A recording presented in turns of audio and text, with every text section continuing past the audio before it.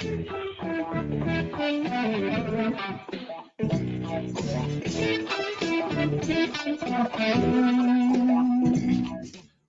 to today's webinar, compiled and produced by the team at BizNews.com.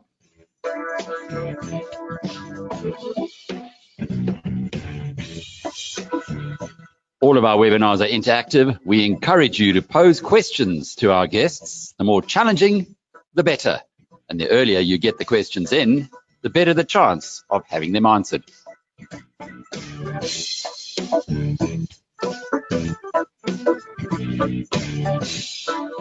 The recording of this webinar will be available later today on the BizNews.com channel on YouTube.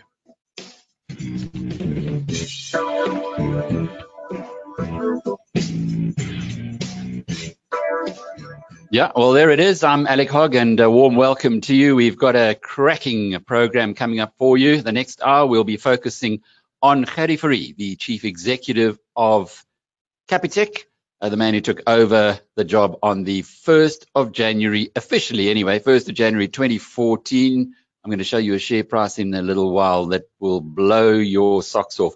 The way that Capitec shareholders have benefited under his guidance has been quite extraordinary.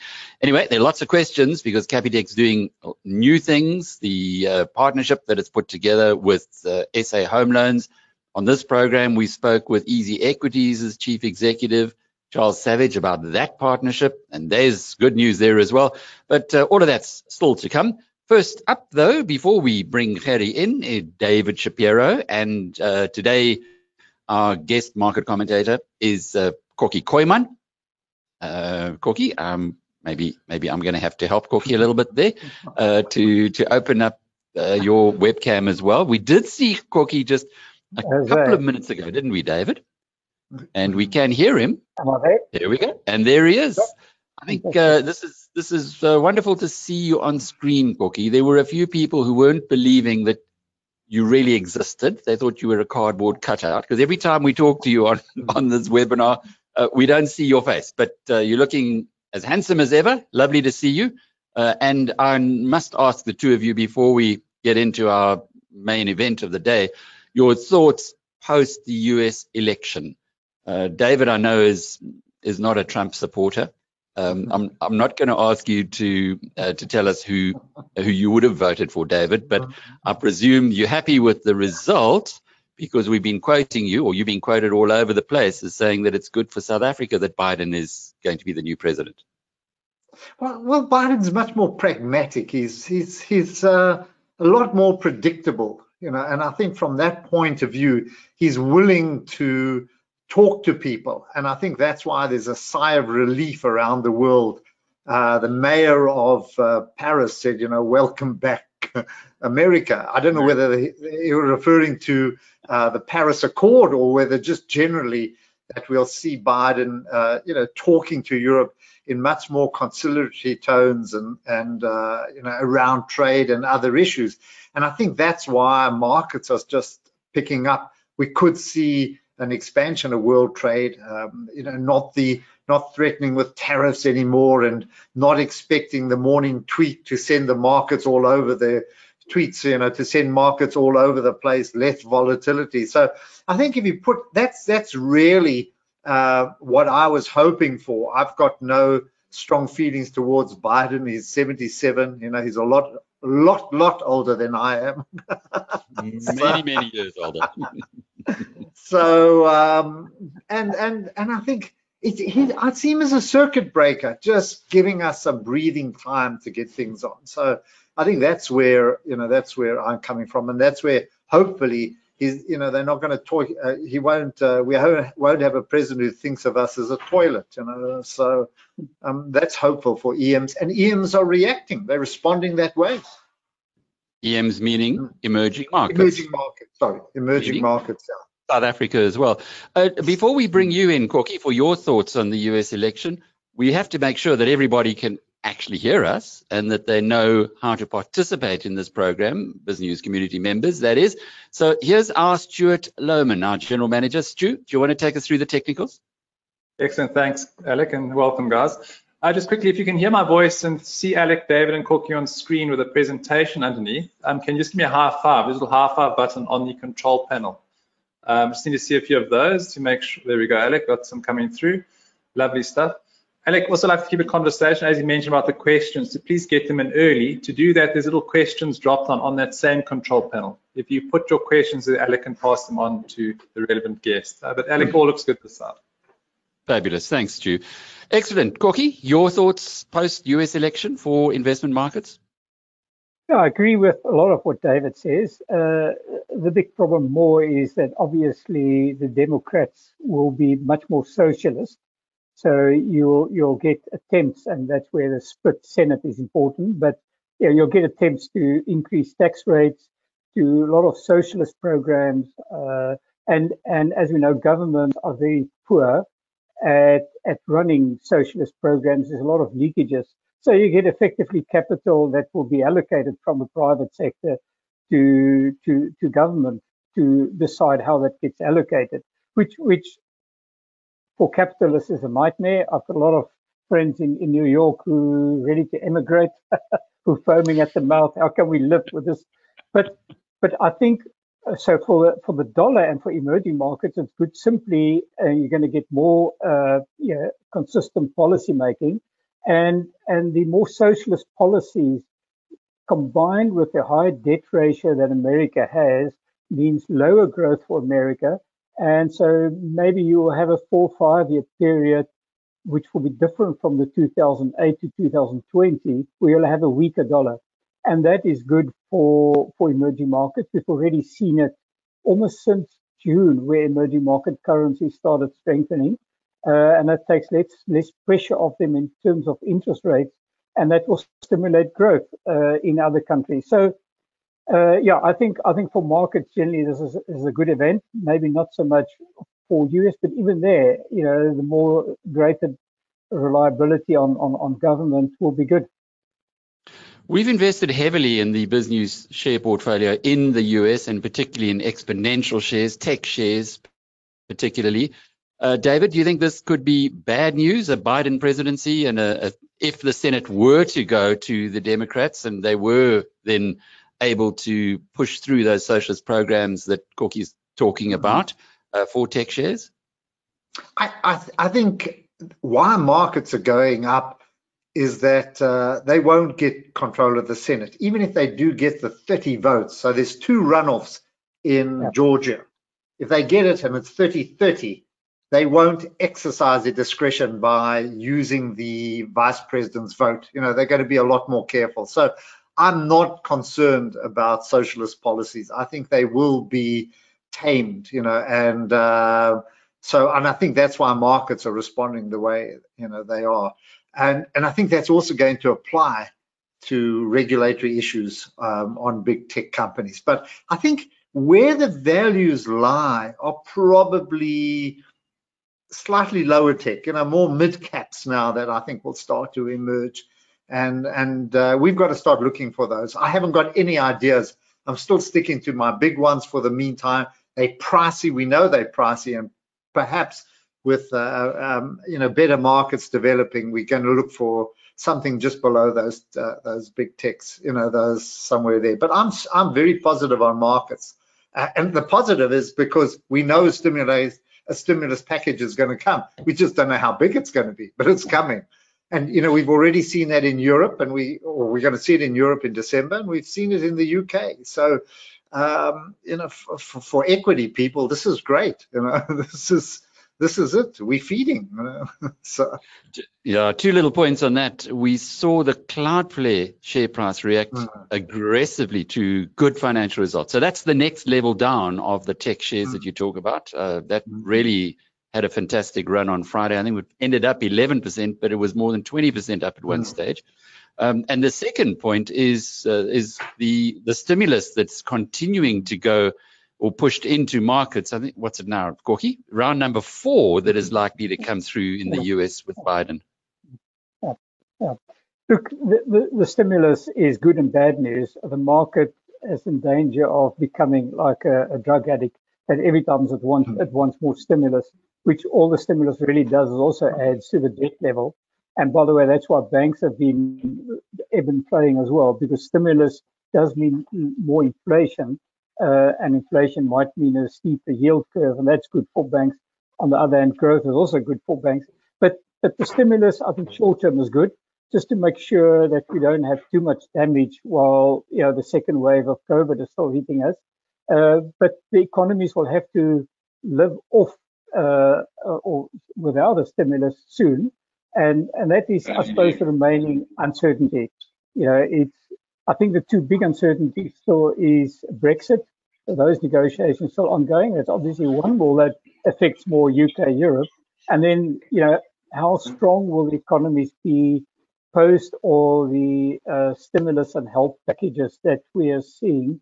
We believe that you'll have a normal recovery, that confidence will increase, unemployment will start improving again, and economies will actually surprise next year on the positive side. And as David said, I think having a Biden presidency might actually help that as well.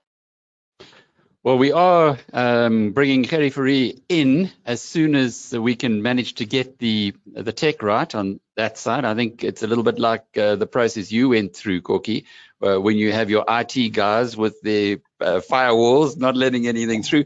Gerrie, I see we should be able to hear you, but we can't see you yet. Can you hear us loud and clear?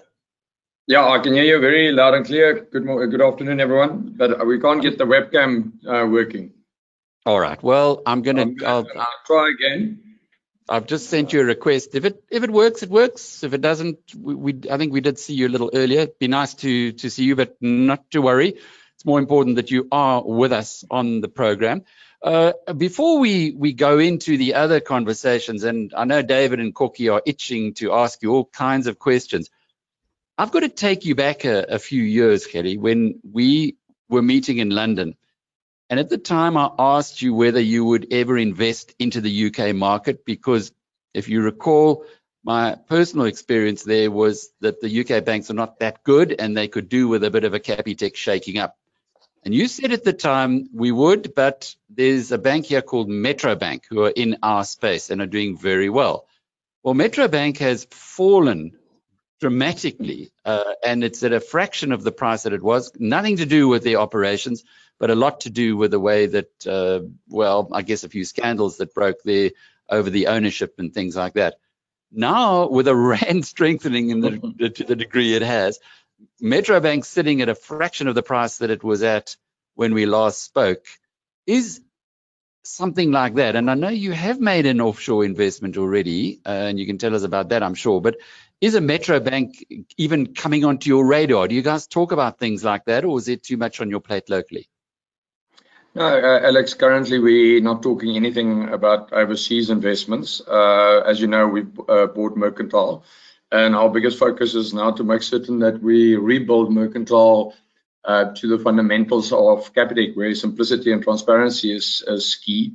So that will be our focus. It's one thing about Capitec. We've always believed don't do too many things, do one or two things, but really focus on it. So it's now business banking, and then we believe there's still a lot of scope on the retail side to focus on. David, you want to kick off the questions?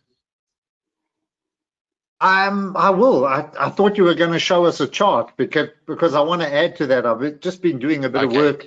Let me show you that chart. Because I want to add something there that we can talk about. Yeah. Okay. So here's a chart of Gerrie's period as CEO at Capitec. When he took over on the 1st of January 2014, although looking back at our discussions at the time, Gerrie, you were actually running the place since October the previous year. But anyway, I took this from the 1st of January. The share price was around $200. It's now $1,200. So it's gone up 6 times in the 6 years. That's an extraordinary increase at a time that there were a few people wondering initially whether Capitec was going to miss Rian Stassen, Gerrie's longtime colleague, and when he stepped down, David. So I don't know if you want to pick up from that. There are a couple, for people who are listening to this or watching this, I think it's absolutely essential that we give a bit of history, and not deep history, but just the Capitec success story, because a lot of questions are going to be around that. Capitec today has a market cap of 145 billion. Now, to give that in, compare that with the other banks, you've got First Rand at 230, Standard Bank at 184, but you've got ABSA at 88. That comes in. Now, so it means that Capitec is far bigger than ABSA and probably nearly 3 times bigger than Nedbank and probably 4 times bigger than Investec. Now, this is a bank that only started. You showed that chart when you introduced Gerrie. This was only started in the year 2000. So, and in that, if you would have invested 100 Rand 10 years ago in Capitec, it's worth 923 Rand today. So if you would have, that's an increase of 800%, 24.5% per annum. And that if you would have invested in First Rand, you've made 7.5% per annum. If you would have invested in the other banks, they're probably all negative. So it gives you an idea of the cumulative return you would have made on Capitec. So, I mean, it's been a phenomenal story. And along the way, there have been huge number of critics. Every year there's some analyst with lots of degrees and, lots of figures or letters behind his name who's trying to knock Capitec.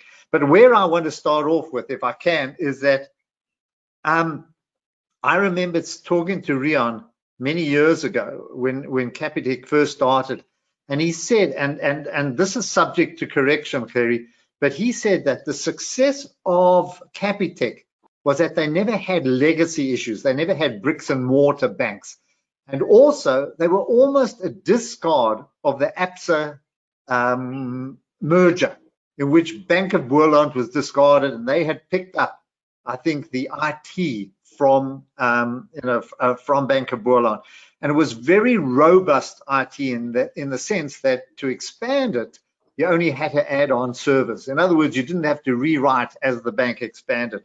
So it's a big question that I have about the IT side as Gerrie goes into new areas. And the other was simply the trust that they formed with their customers.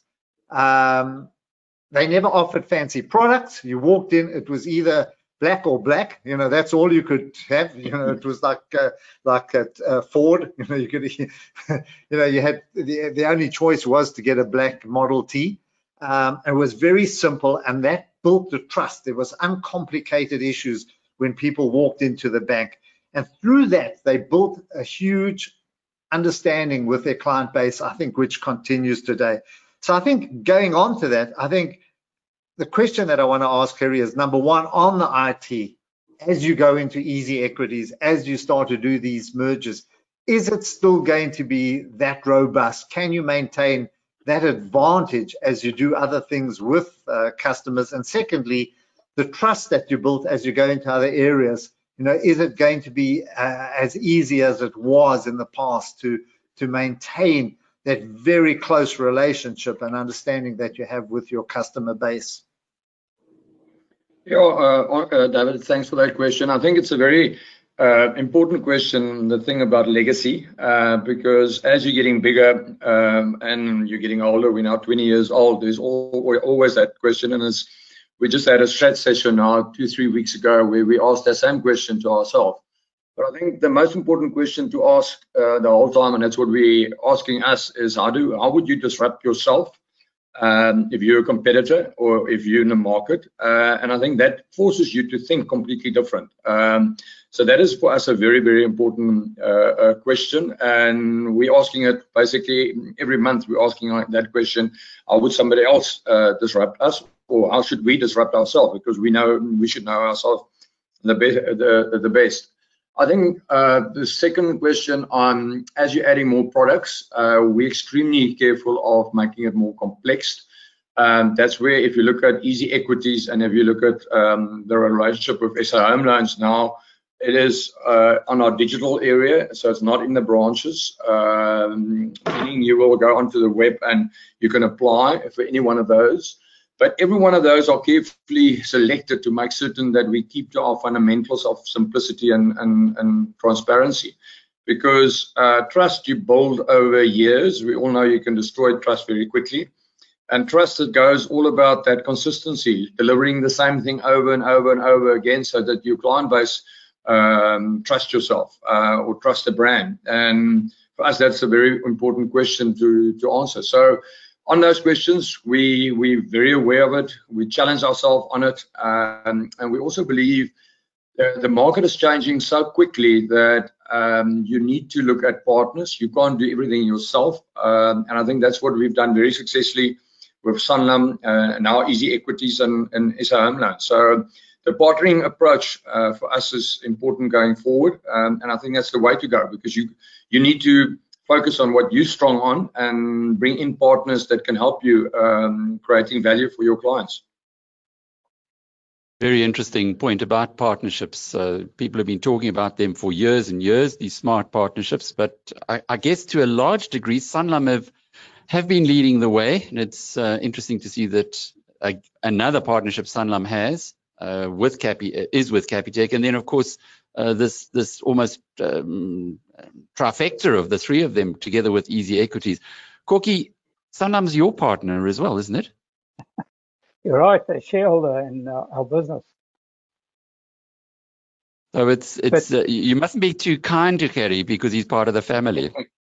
No, don't worry. It's but you know, I mean, David's right. I think that graph also doesn't totally do justice, because it shows Capitec on its own, but not Capitec relative. And if you look at Capitec's performance relative to just the market, not even to banks, it's been phenomenal. But I think my three questions for Gerrie would be just in terms of for listeners, where you know, going forward, obviously the question is, can one continue that phenomenal growth? And the share price appreciation was obviously due to significant re-rating. You'll recall 2002-03 when Jannie Maton and then IPO'd Capitec out of PSG Consult was trading at, I think, must have been R1 or 2, price to book of 0.6, and is now trading at price to book of 5. But so going forward, in terms of continuing the NAV per share or shareholder value growth, I suppose the three questions are: Capitec built its success on the branch-based model. And interesting, David mentioned Metrobank. Metrobank actually partly also fell apart because they tried to do a branch-based growth model in the UK. Because there were other things that went wrong there. But the world is changing rapidly to digital model away from branches. So, Gerrie, if you were to grow both locally and offshore, would it be more focused on digital, which is also the area I know you like very much, or to what extent will branches will play a role? And maybe the same question along that line is, when you started, your client base was more your lower end of the socioeconomic spectrum, people who weren't getting good service or loans from other banks. And gradually that client base has shifted as well. Just the fact that you do a JV with Easy Equities shows how that client base has moved. So how do you see, would you in future just always have both client bases? How do you serve them with the same model? Recall back in the, was it 1990s, Richard Loebsch at Nedbank tried to differentiate the bank with different brands. So how do you see those two things playing out? Good questions, thanks, Kokkie. Yeah, thanks, Kokkie. I think if you look at, we actually gone through 15 million clients, active clients, over the weekend. So we're still growing very strongly with plus minus 180 to 190,000 active clients. And an active client is a client where we still earn income. So if you don't do a transaction or we've got no income, then we don't count you. And that 15 million is basically representing the demographics of South Africa. Everyone thought when we started, we're going to start and only looking at people with lower income. But the plan is, when we wrote the business plan, way back in 2000 was to bank 95% of South Africans, and it's only people that's looking for private banking that we said we'll leave out, or specialized banking. It's interesting how digital has become a very important role in Capitec. We've got now over 7.5 million of those clients is making use of our app or USSD. So what you're sitting with about 7 million clients that is coming into the branch, and about 7.5 that's on a digital platform. Our digital volumes has grown year on year with 55%. So you can see a big adoption on the digital side, but there's still a very strong need of our clients to come into the branch, to connect, and to fully understand the product. So where digital plays for us a very important role is that once the client has been onboarded, then he's on the digital platform. But to onboard, he comes into the branch, and then we sell to him Global One. We've packaged all our products as Global One. And to us, it's so important that the consultant then spends quality time with that client, so that that client fully understands the full product offer, because we believe he must walk out there and he must be a brand ambassador. He must go and tell friends, because that's your easiest way to advertise if you really believe in your brand. So digital is going to definitely be more important, but I think where we are now, we're quite happy with the digital branch combination. I think if you're going to go overseas, you'll definitely go digital. If what we're doing on the mercantile side is to build a digital business banking, focusing on SMEs, and we're building the digital side on the retail space, and that gives you the opportunity then to take the brand overseas. I don't think if you go overseas, you won't go with branches, or you'll go with limited branches, but you will go the digital route, because that's the norm today. It's also interesting, of our 7 million clients, 7.5 million that's on a digital platform, 3 million of them are still coming into a branch somewhere in a month to come and ask something or do something. So that clearly shows you that there's still, even if you're on a digital platform, there's still a need to come into the branch to interact and to talk to a consultant. So a bit of a hybrid model. Gerrie, I've got a number of questions that have come through here. One of them, or rather 4 of them, from Denise.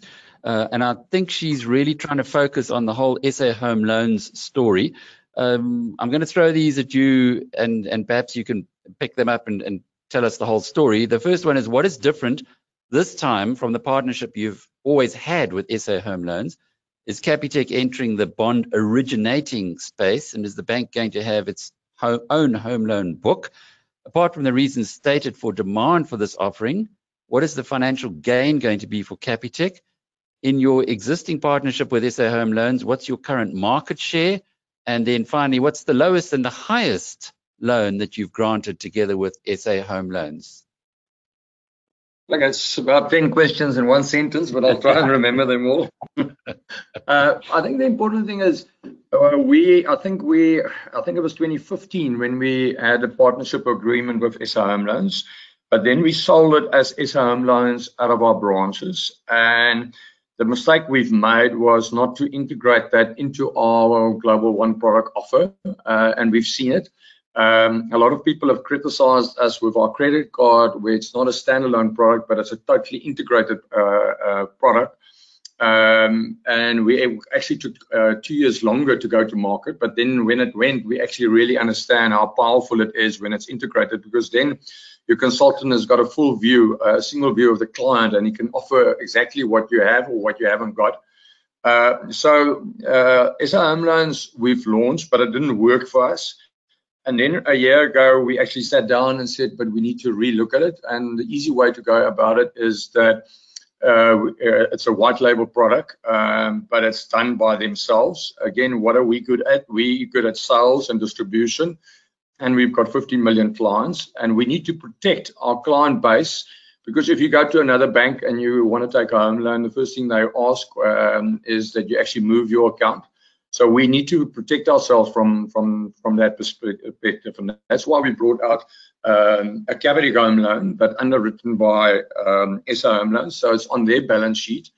And then we looked at all the processes to say, how can we make the processes more efficient and simplified? So If you go onto the web and you apply, then it takes you about 3 to 5 minutes.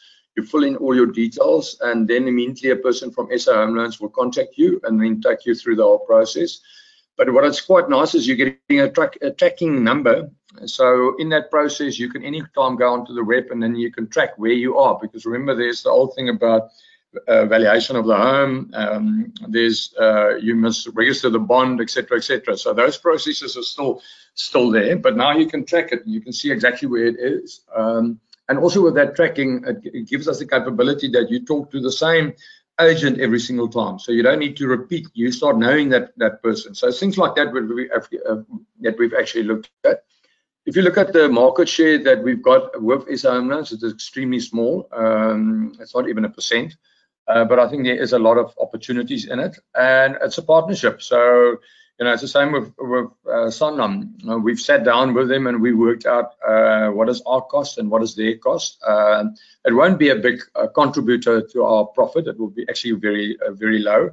But like I said, it's helping us to acquire the top end market, because there's always that need to say, but I will go to Capitec, but they don't offer home loans, and it helps us to protect ourselves from that perspective. So that's why it's exciting for us, the whole partnership with SA Home Loans. And that highest and lowest loan that you've granted, again, knowing that we're talking to the upper end of the market here on BizNews, what would the maximum home loan be that you've granted so far?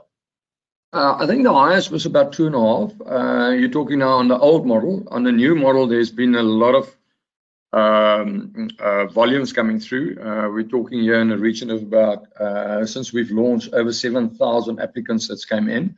And that ranges between 500,000 up to 5 million. It's in that range. But your sweet spot, if you look at home loans, is around about 2 million. Is your sweet spot. But 5 million then would be the top. Is that correct? Yeah, top. Yeah, it's one of those interesting things in the South African market. Is that if you look at the mortgage market, there's 1.1 million people that's got a mortgage that they've got. So if you say there's about, let's say, 7 people in a household, then it's make it 8 million people that's got a roof over their head because they've got a mortgage. But we've got 55 million people in South Africa. Your other big challenge that you've got is that a lot of the title deeds, especially in our townships, has been outdated.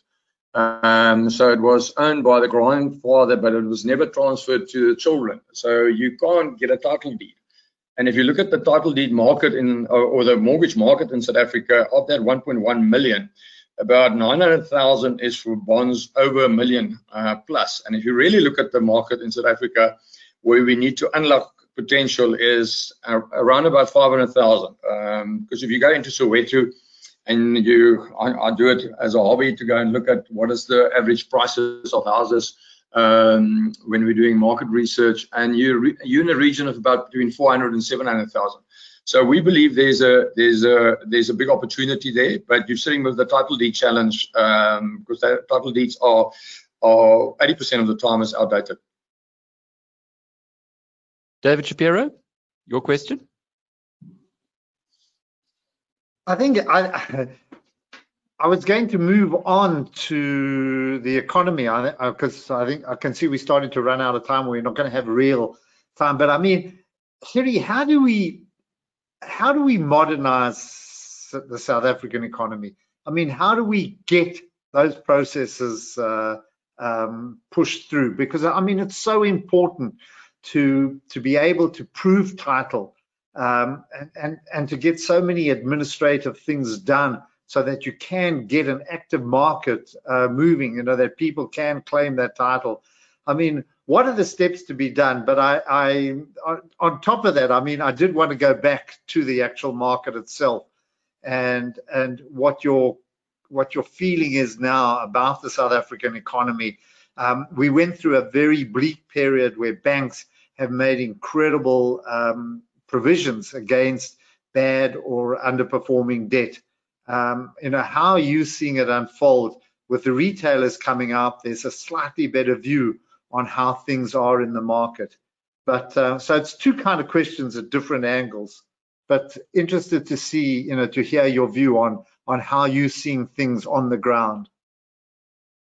Maybe just the first one on the title deeds. It's quite interesting. We started a process working with different municipalities and to help the people to get to their title deeds. And we're starting now to get about 150 title deeds per month, which we're registering through our CSI program. And then you're spending about 2,000 to 3,000 rand per title deed. So I think it's something that the government must actually really take and say, how do we take all the red tape out? How do we help people to get title deeds? And then I think the question is, if I look at the so-called trust lands or chief lands, should there not be title deeds? Because that's when you really create value. Because if you drive around into KwaZulu-Natal in the so-called chief lands, there's tremendous nice houses and big houses, but those people can't get financing, etc., etc. So I think there's a big opportunity and challenge to actually unlock potential, because that's actually how you start. As you gear on your mortgage, and then you look after your house, and then you sell, and then you create wealth from there. How do we see the economy? I think when we started in April, when COVID hit us, I think we were all doom and gloom. But as it was unfolding, the figures were starting to show much better, it was much better. And to give you two examples, in August, our transaction volumes on swipes were back to normal levels, but you saw a big swing. Typically, we all know restaurants were closed, but then the building suppliers skyrocketed. They were at 140, 150%, and that was purely people that's now working from home and upgrading their homes. And I think a very interesting one for me is because we've got 1.1 million lending clients or credit lines, and from about July, August, if I compare that to March, the average salary was at 97%, only 3% down, and that was predominantly in the overtime and bonuses that's been cut. So what we've seen in the economy so far is that the casuals and contract workers has definitely lost their work. There was major cutbacks on that. And then on the small companies, people that's employing less than 10 people, they were struggling because they haven't got the cash flow to go through it. So I think short term, we're going to be better off than what we anticipated in April, May, but I'm concerned about the long term.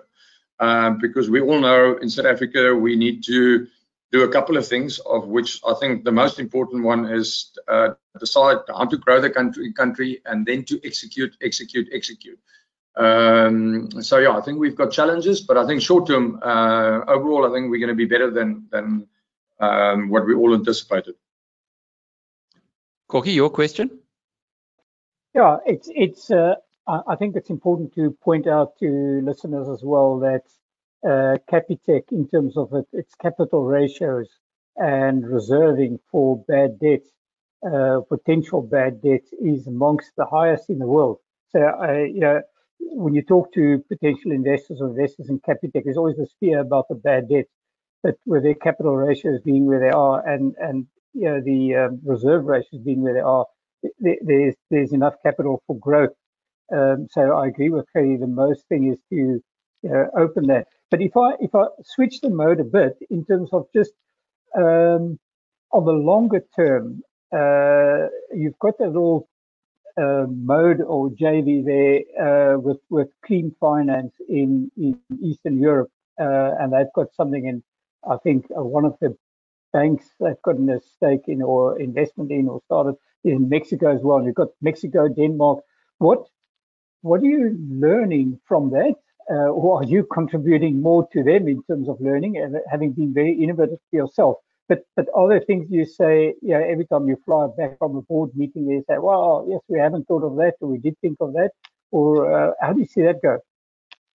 It's a really good question, Gerrie. Sorry, about cream finance. Maybe you can go back before you answer that and just explain who they are and why you bought into them.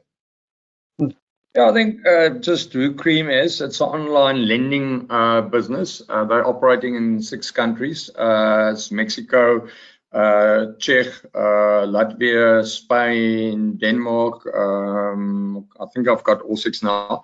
But it's an online lending business that we bought about 4 years ago. And the whole idea was to actually understand the overseas market. We believed one needs to go internationally, and we still believe it.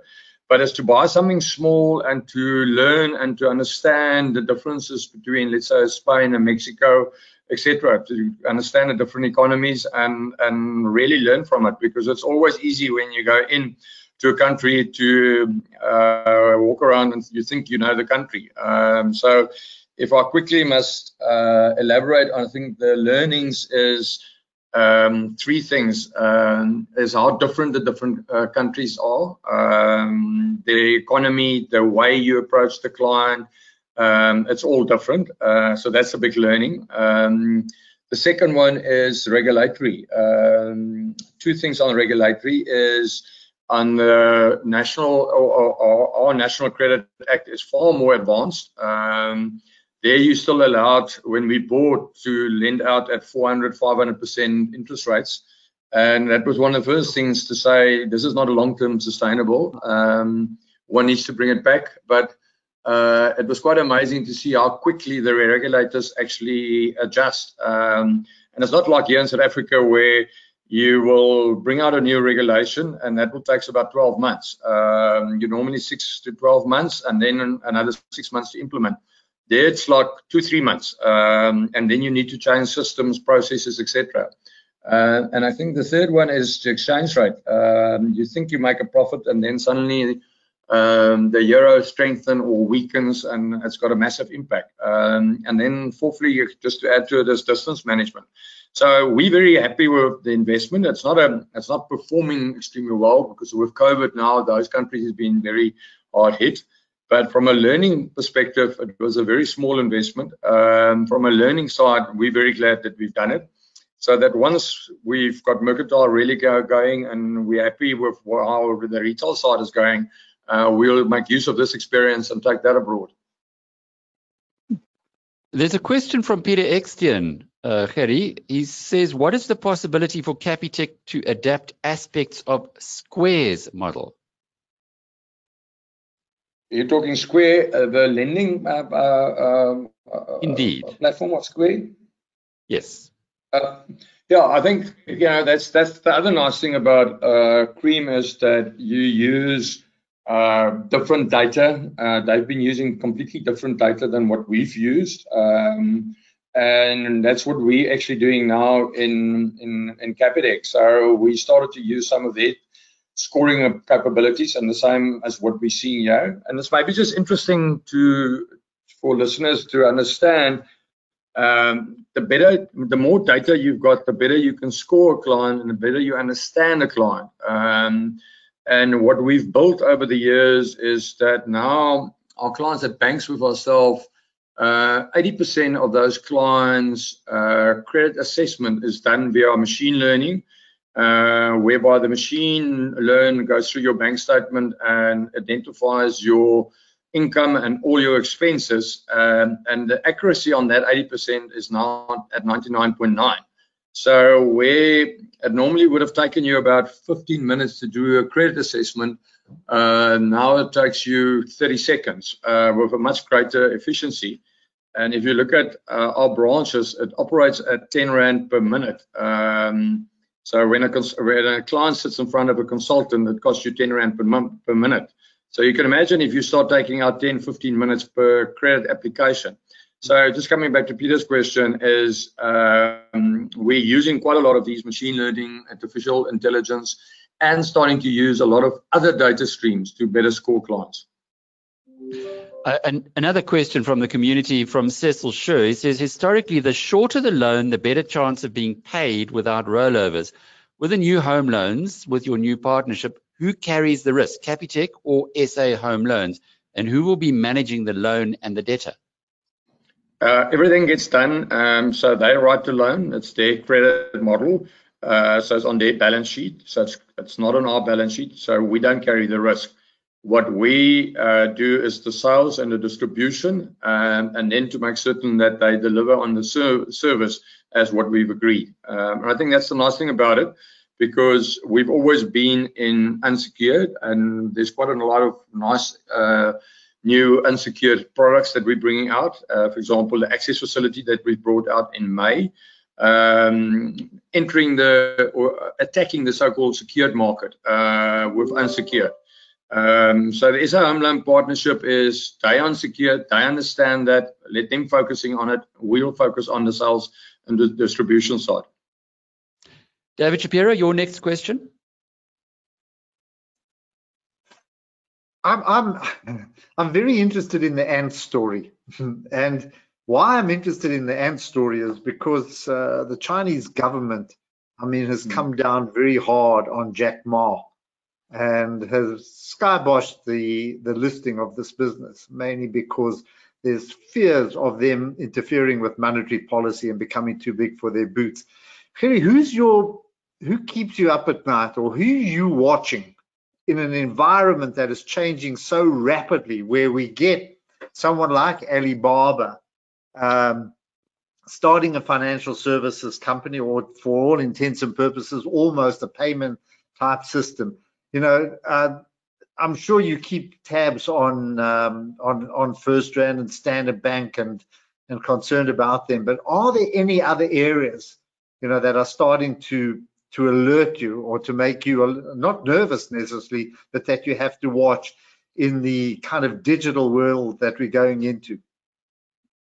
Yeah, I think, David, it's where the financial world is going is everyone is becoming a competitor. You know, if you look at, I spent 2 weeks last year, October, in China, spending time with Ant and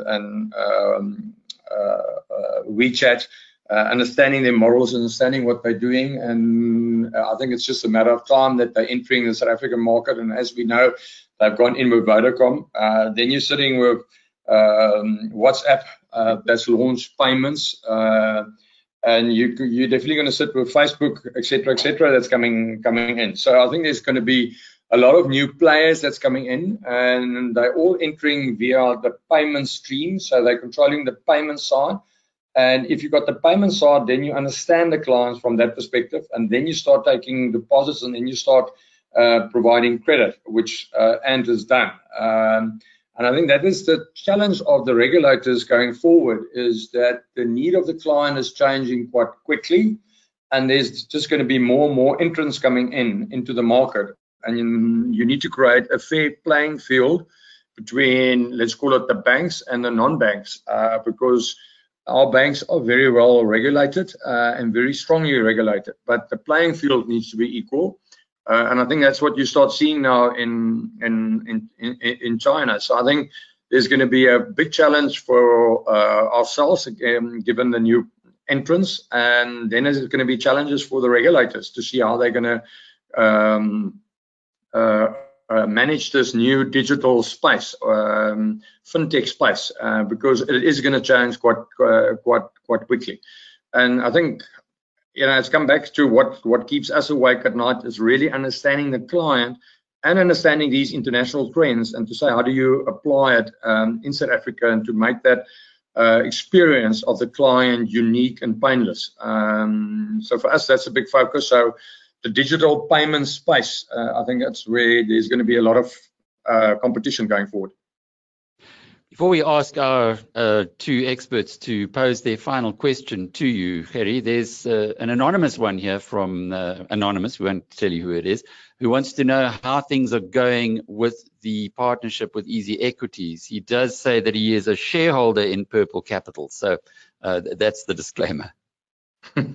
No, we're very happy. We had about 60,000 clients on Easy Equities before we start, and the morning that it was actually launched, we, for the first hour on our app, we had over 200,000 people opening up the Easy Equity app. So that just shows you how people actually wanted to go onto it. And we're now starting to promote it. So we're very happy, and we're still very early to tell, but in our full year results in March, April, we'll share the figures with yourselves, but it's going to be very interesting to see what comes out of it. Again, I think there's a lot of value because I think the biggest value, Alex, we've spoken about it. You can buy an Amazon share, and you don't need to buy a full share. You can buy a 10th or a 20th. So it opens up the market, especially for the smaller or people that wants to buy 100 rands of shares or 200 rand shares. You can buy either international or South African stocks at a fraction of the cost at other places. You say you haven't marketed it yet, but you had 200,000 people who opened the app in the first hour. Goodness, Gerrie, this sounds like a huge potential market. Yeah, it's actually unbelievable, because I was actually that morning I was trying to show my wife how it actually works, and I couldn't get up, and then I had to phone our IT department, and they said no, they said we're volumes. That's the nice thing about our game, is to be able to handle volumes, because you get these massive spikes. Incredible. David, we let Kokkie have the next question, and then you come with the last one. Kokkie, would you like to go ahead with your final question? Yeah, hey, maybe just in terms of the allocation of capital. I don't think anybody should or does buy Capitec for a dividend. Dividend yield is very low, and in fact, I always used to say to Rian, "Why do you pay a dividend?" And I suppose PSG needed it. But going forward, I mean, saying capital allocation, you've got enough capital, you've got enough reserves. But I think, is it safe to assume you will continue using that capital to grow the loan book and keep some reserve for potential acquisitions that you might want to do? It's not really been your style that much, but keep the dividend low. Yeah, we've always been very consistent with our dividend policy, apart from this year where the Reserve Bank said we can't pay out dividends, but we've always been consistent on it, and we'll stay to that formula. We always said we're a young bank, small bank, so we need to carry extra capital, and I think it's helped us through the tough times, and we'll continue with that. And then, you've got opportunities, I believe, on the unsecured side, and you've got now mercantile. So on business banking, on the SME side, we believe there's opportunities, and then you're going to need that balance sheet to grow that business. So I think we will focus, or we'll stay at the same strategy that has worked for us. David, your last question for Gerrie?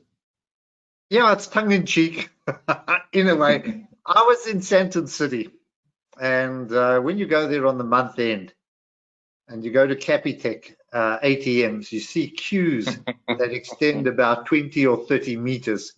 And when you go to Standard Bank or any of the others, there's maybe one or two people there. And so when I questioned people, I said, Capitec must be building a huge base and making a lot of inroads against First Rand and Standard Bank. And the answer was no. There just aren't enough Capitec ATMs. What's the right answer? Are you making inroads, or aren't there enough ATMs? No, well, if you look at ourselves, we just sit over 5,000. I think it's 5,300 ATMs. If you look at Nedbank, it's about 4.5, and Standard Bank and these places are about 6,000-7,000 ATMs. So it's a matter of our client base that's growing with 2 million clients per year, and it's done for the last 2 years. That puts pressure on. But I think the real challenge is actually, how do we change behavior in South Africa? And that's where we're spending quite a lot of time, because cash is extremely expensive, and it's extremely risky. And we've just spoken about payments, QR payments, and ease of payments. We need to change the behavior in South Africa where people start using these payment methods, and that's what we're really focusing on.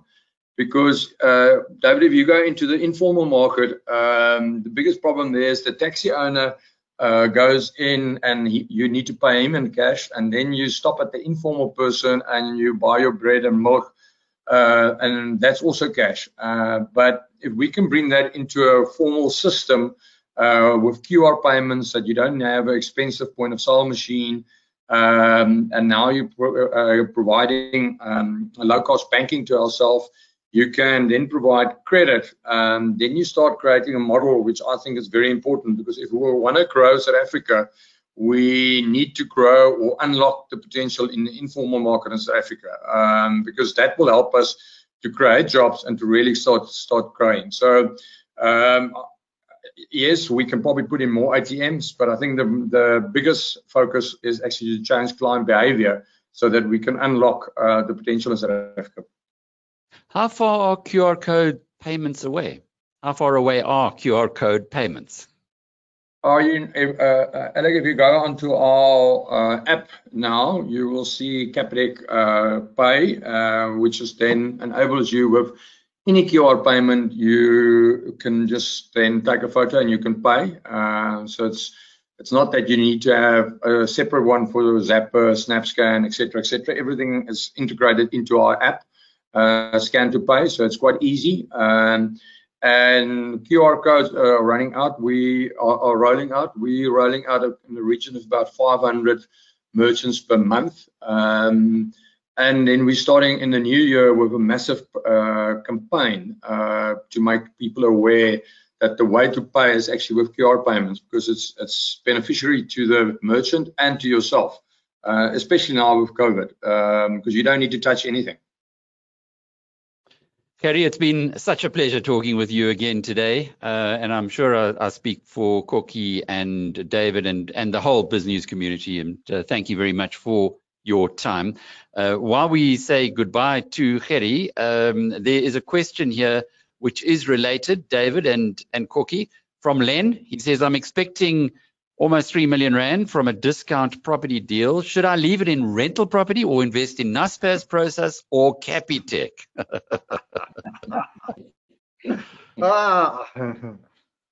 Let Kokkie answer that one first. I'll come in later. I was going to say the same. I mean, Capitec has just got so much growth still ahead of it that, you know, compared to Naspers, well, that's also a difficult one, 10 cent. But Capitec can still, you know, grow into the world by clean finance as well. So longer term, it's just, you know, it's a fantastic company. And as I was listening to Gerrie, I was taking notes, and you realize how far ahead they are of the competition. So you'll never worry owning it. It's fairly expensive at the moment, so don't expect 12-month satisfaction, but 3-5 years you're going to look back and say, oh, that was a good buy. So you'd be recommending to Jen that to Len rather, that he doesn't worry about another discount or another property rental or Naspers or Process. He can stick with Capitec, Kokkie? Yep, absolutely. David? No, I agree. I've been knocked out by Capitec and what they've done, and you know, one's had to fend off so many detractors, and there've been a lot of questions about the rollover loans. You know, we've gone through all of that, and yet they've come out on top. And you just have to listen to Gerrie. I mean, it's always wonderful to learn from your guests, Alec. And you know, once again, we've learned so much, and to understand how they're looking. You know, how they're looking at the future.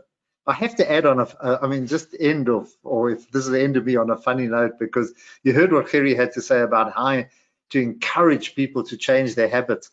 My daughter sent me a picture of a busker in New York, chaps, you know, on the side in Central Park, playing his saxophone there. And, you know, he normally had the case open and you throw a few coins or $1 in, etc. In this case, he had his cryptocurrency account. You know, don't send in something, rather do a direct transfer to his cryptocurrency account. So, you know, that's the way we have to go. You know, don't send me your coins, just put a deposit there. But, you know, I think it's been a phenomenal success story, and I expect them to continue the kind of growth that we're seeing. And there's not much competition from the other banks in terms of trying to catch them up on their compound interest. So. Process, I don't dislike Process or Naspers either. still very, very strong on China. 2 weeks ago, when we had the chief executive of Sasfin here, Fleetwood Grobler, Piet Viljoen had some quite pointed questions. It might have been coincidental, but the Sasfin share price tumbled immediately after the webinar and kept falling. I don't know if it got to your 70 Rand level that you were saying you'd look at it again, David, but can you anticipate that after what we've heard today, that Capitec's share price would go the other direction, given that the two of you are so bullish? No, I just think circumstances are just favouring Capitec and emerging markets at the moment. I think we're in for quite a strong run. How do you explain that? It's not easy to explain. It just seems to be a very positive momentum following the election. And also, you know, I'm 100% equity man. You know, I don't believe in any other asset class, simply because you've got people like Gerrie running companies, you know, who just continue to look for growth. And you know, you can buy Capitec share and sleep at night. It's Gerrie who's got to stay awake now, worrying who's coming to, who's attacking them, and what the competition is. So he's working for you, and it's a good boss to have working for you, or good partner to have working for you. So, but I think we're in for a nice run in equities generally. So, and if you're looking for banks, as Kokkie said, Capitec is a little expensive, but you can't fault their track record and where they're going, and the energy that's still there. So, Kokkie, I don't know what their policy is. I don't know what their remuneration policy is. That's always a worry. But yeah. So I'm not sure whether they stand up with all the other banks who I see. You know, we've just had from Stanley how they love to pay themselves these huge bonuses, but I can't recall any major issues with Capitec. It might just be worthwhile to end off just to warn. Yeah, Capitec priced the book roughly of 6.97 on a PE. It's 26 to 27. So the gap, the valuation gap between Capitec and Absa has actually never been this wide in the 20 years I've looked. So you only, if you're a holder, you might be disappointed in the next 2 years that something like Absa, you know, in a recovering market, your cheap shares might just recover quicker. And so for 18 months, Absa might just outperform Capitec. But if you look back again in 5 years' time, that compounding of the shareholder value will overtake that. And yeah. And as Warren Buffett says, when you buy a share, think of it as the stock market closing for 5 months, not 5 years rather, not 18 months. So the tip is very strongly and very well made. Kokkie, lovely having you on the program. David, as always, it's a privilege to spend Mondays with you. Look forward to the next time. And thanks, gents. Thanks to the BizNews community for participating today. Before we leave, Stuart, just let us know where the recording is going to be. Excellent, thanks Alec, and thanks Kokkie and David. Alec, I've just put the YouTube channel on the chat box, which is also on the control panel on the right hand side. So people can click on that, it'll take them through to the BizNews YouTube channel, and we'll hopefully get this one up in the next couple of hours. But thanks again for everything.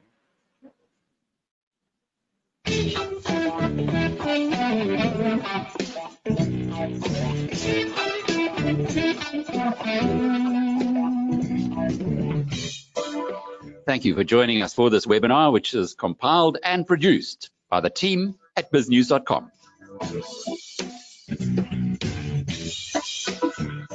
A recording of this webinar will be available later today on the biznews.com channel on YouTube. From our team, until the next time, cheerio.